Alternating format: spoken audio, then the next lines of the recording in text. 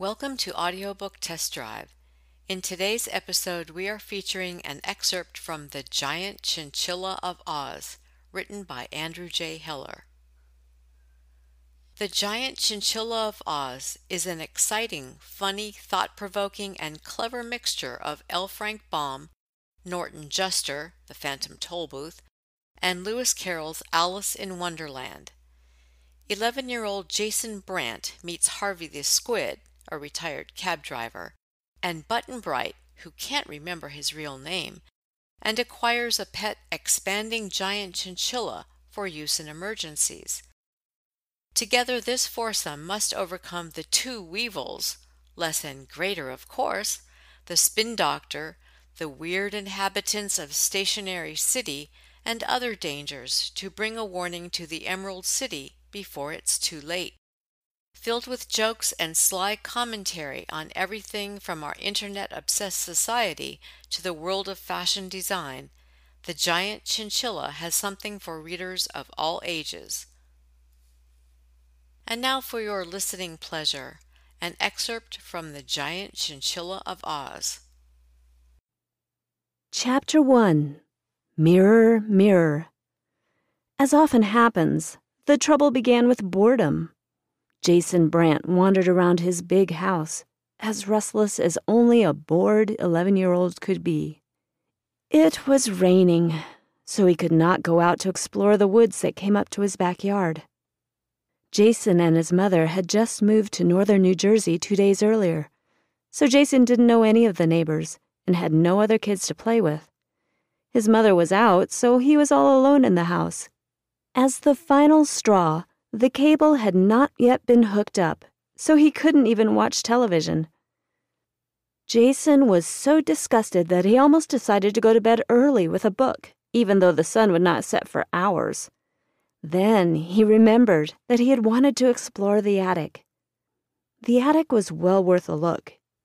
Although Jason did not know it, the previous owner of the house was a magician who had been destroyed in an ill-advised quest for the fabled magic jelly donut. After the magician failed to return, the empty house had been sold, and the company Jason's mother worked for had bought it for her when the company's headquarters moved from San Francisco to Newark.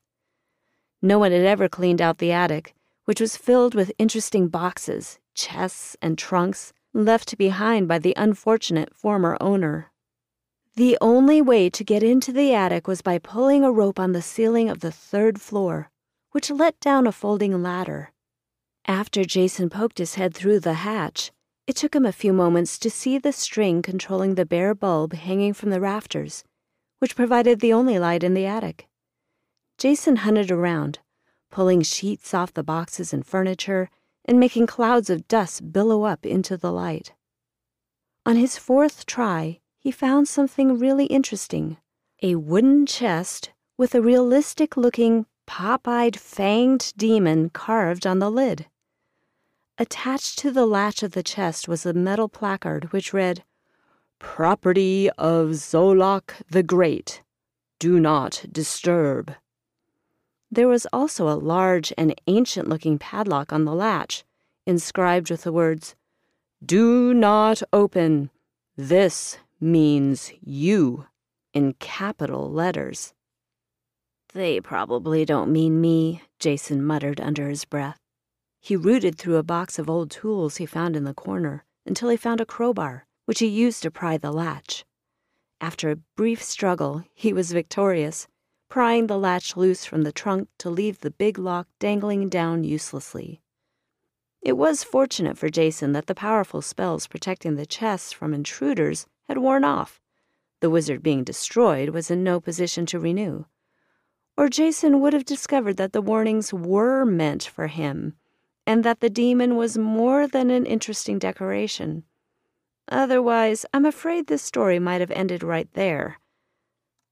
Inside the chest were all sorts of odd bottles, knives with elaborate handles, mirrors of many shapes and sizes, scrolls in unknown languages written in strange scripts, and other things he could not identify.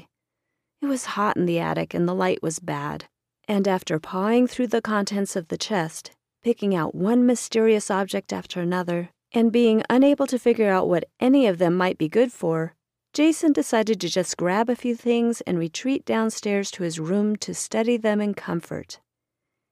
He felt something delightfully soft and furry underneath a locked, six-sided box. When his hand emerged from the chest, he saw he was holding a toy animal. He stuffed it in his pocket.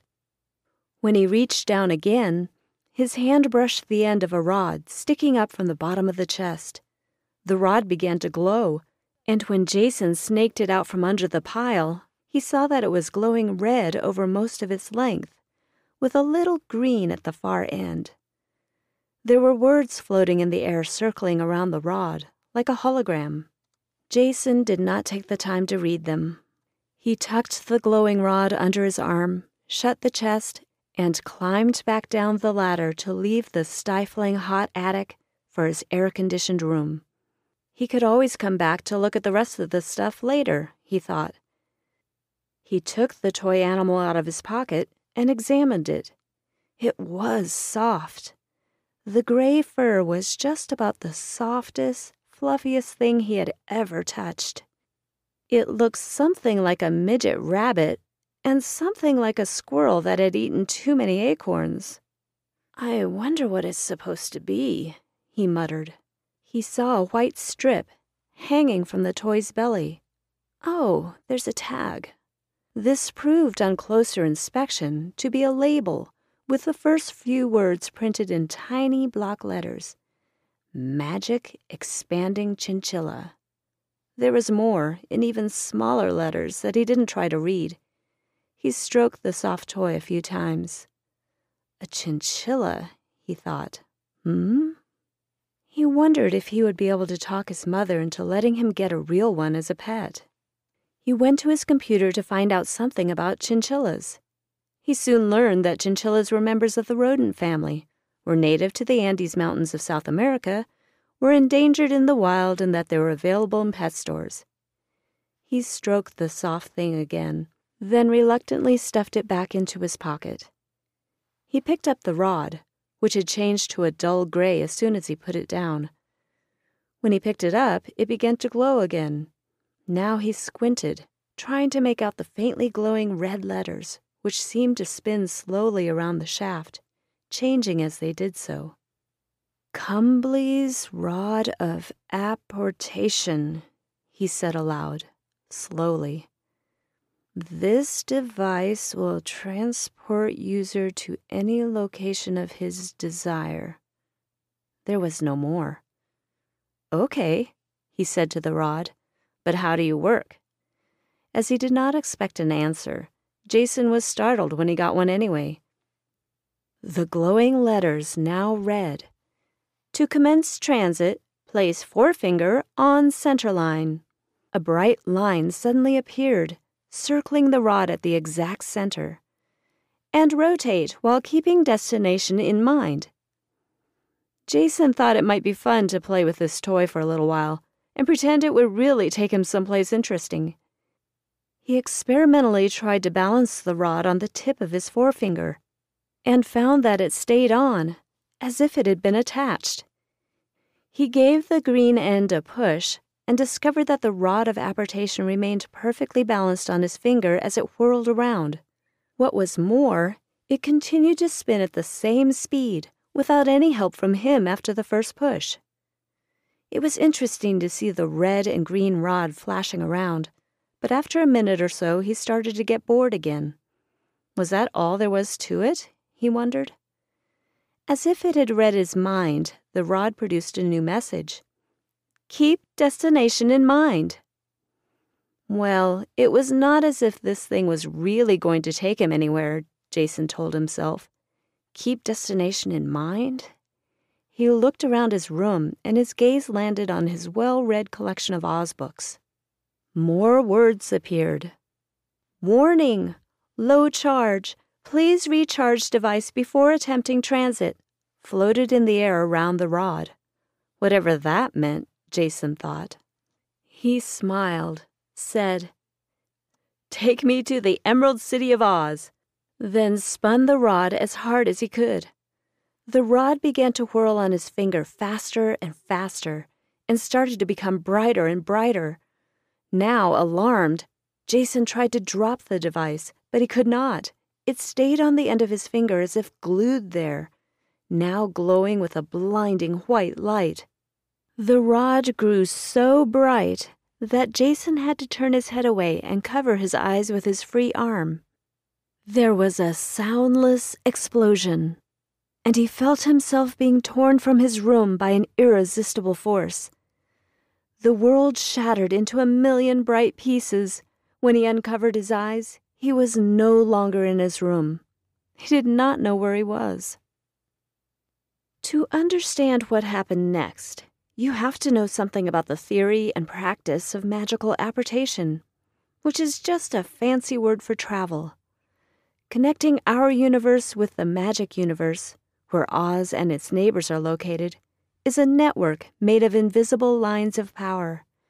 You could think of it as a kind of road system, with large power bands as the highways, smaller ones the local streets, and medium ones in between. The little lines feed into the bigger ones, and those into the main bands. When a sorcerer or other magic worker transports himself by a spell or device, he uses the power of this network. So, when Jason activated the spell in the Rod of Apportation, it sent him into the network that led to the Emerald City. Unfortunately for him, the magic charge in the rod was low, so that it was unable to take him all the way to his requested destination, the Emerald City. Instead, it dropped Jason at a break in the line which was made by, well, you will see what, or rather who, interrupted his journey. When Jason opened his eyes, the first thing he saw was himself. Also, the second thing, the third thing, and the 1,000th thing. He was standing in a room of mirrors. The walls were mirrors, the floor was a mirror, the ceiling was a mirror. He was surrounded by endless Jasons, all looking terribly confused and lost. "What just happened?" he asked aloud, to no one in particular. Naturally, he was frightened when his room was whisked away, and he found himself in this strange mirrored funhouse. He called out in a panicky voice, "Hello? Is anybody here? Where am I?" The replies seemed to come from every direction. "Ho! What is this? Who dares to invade the castle of the Mirror Master?" The words seemed to come from his reflections, all speaking at once, so that it sounded as if 1,000 voices were bellowing at him. The noise was so loud that Jason had to cover his ears. "Not so loud, please," Jason begged. "Oh, a little boy," the reflection said, a little more softly this time. As if talking to themselves, the voices went on. "So, you were using a rod of apportation, I see. Now, where were you going, I wonder? Oz, maybe?" The reflections now stared directly at Jason, pointed their many fingers accusingly at him, and demanded, "You were trying to go to Oz, weren't you, boy?" "I was just pretending. Yes, I asked to go to the Emerald City," Jason replied. "How did you guess?" How, indeed? The answer is that the Mirror Master had moved his castle to a main junction on one of the main apportation lines that led to the Emerald City, for his own purposes, and had accidentally captured Jason when the undercharged rod had stranded him in the castle. But he didn't explain any of this to Jason. Instead, the Mirror Master went on, as if talking to himself. "A mortal boy, Perhaps a reflection could work? But no, Glinda and that wizard would spot a copy too easily. It must be the real thing, I think." He addressed Jason again, Instead of just visiting Oz, how would you like to help me conquer it?" "I don't understand what you mean," said Jason. "Listen, boy," the reflections urged. "I have a plan to invade Oz, capture Ozma, Princess Dorothy, the wizard, and the rest of them, and take it over. I'm going to trap them in this prison of confinement." Here he paused to hold up a glittering object. "And replace them with my magic reflections, mirror images created by me.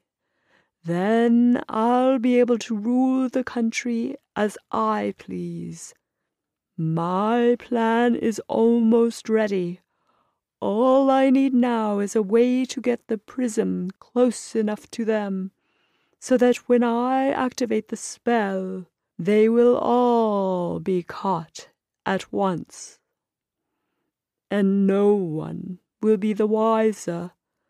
But I need you to help me." Although he had just met the Mirror Master, Jason was already starting to have doubts about the man's sanity.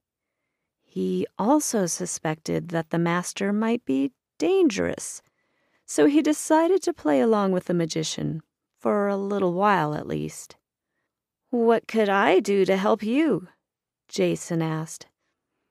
"Something very simple, but very important," the reflections positively hissed. "You could carry the prism to Oz, and when you come before Ozma and her court, just activate it, and the prism will capture them all. Then Oz will be mine. Both of Oz, I mean," he added hastily.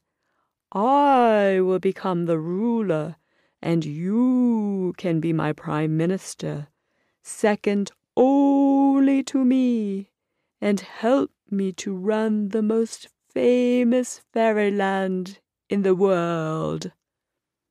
"Why me, though?" asked Jason, disliking the Mirror Master more and more. "Why, you are an innocent mortal boy from the outside world, you see," the evil magician explained. "They might detect my magic if I sent a mirror copy in your place, but they would never suspect you of a thing. You could get up close to them and trap them before they knew what happened." The Mirror Master laughed. "And then Ozma and company would be inside the prism, and they could spend the rest of their days watching me rule Oz. So, what do you say, boy?" the master asked Jason. "Just take the prism."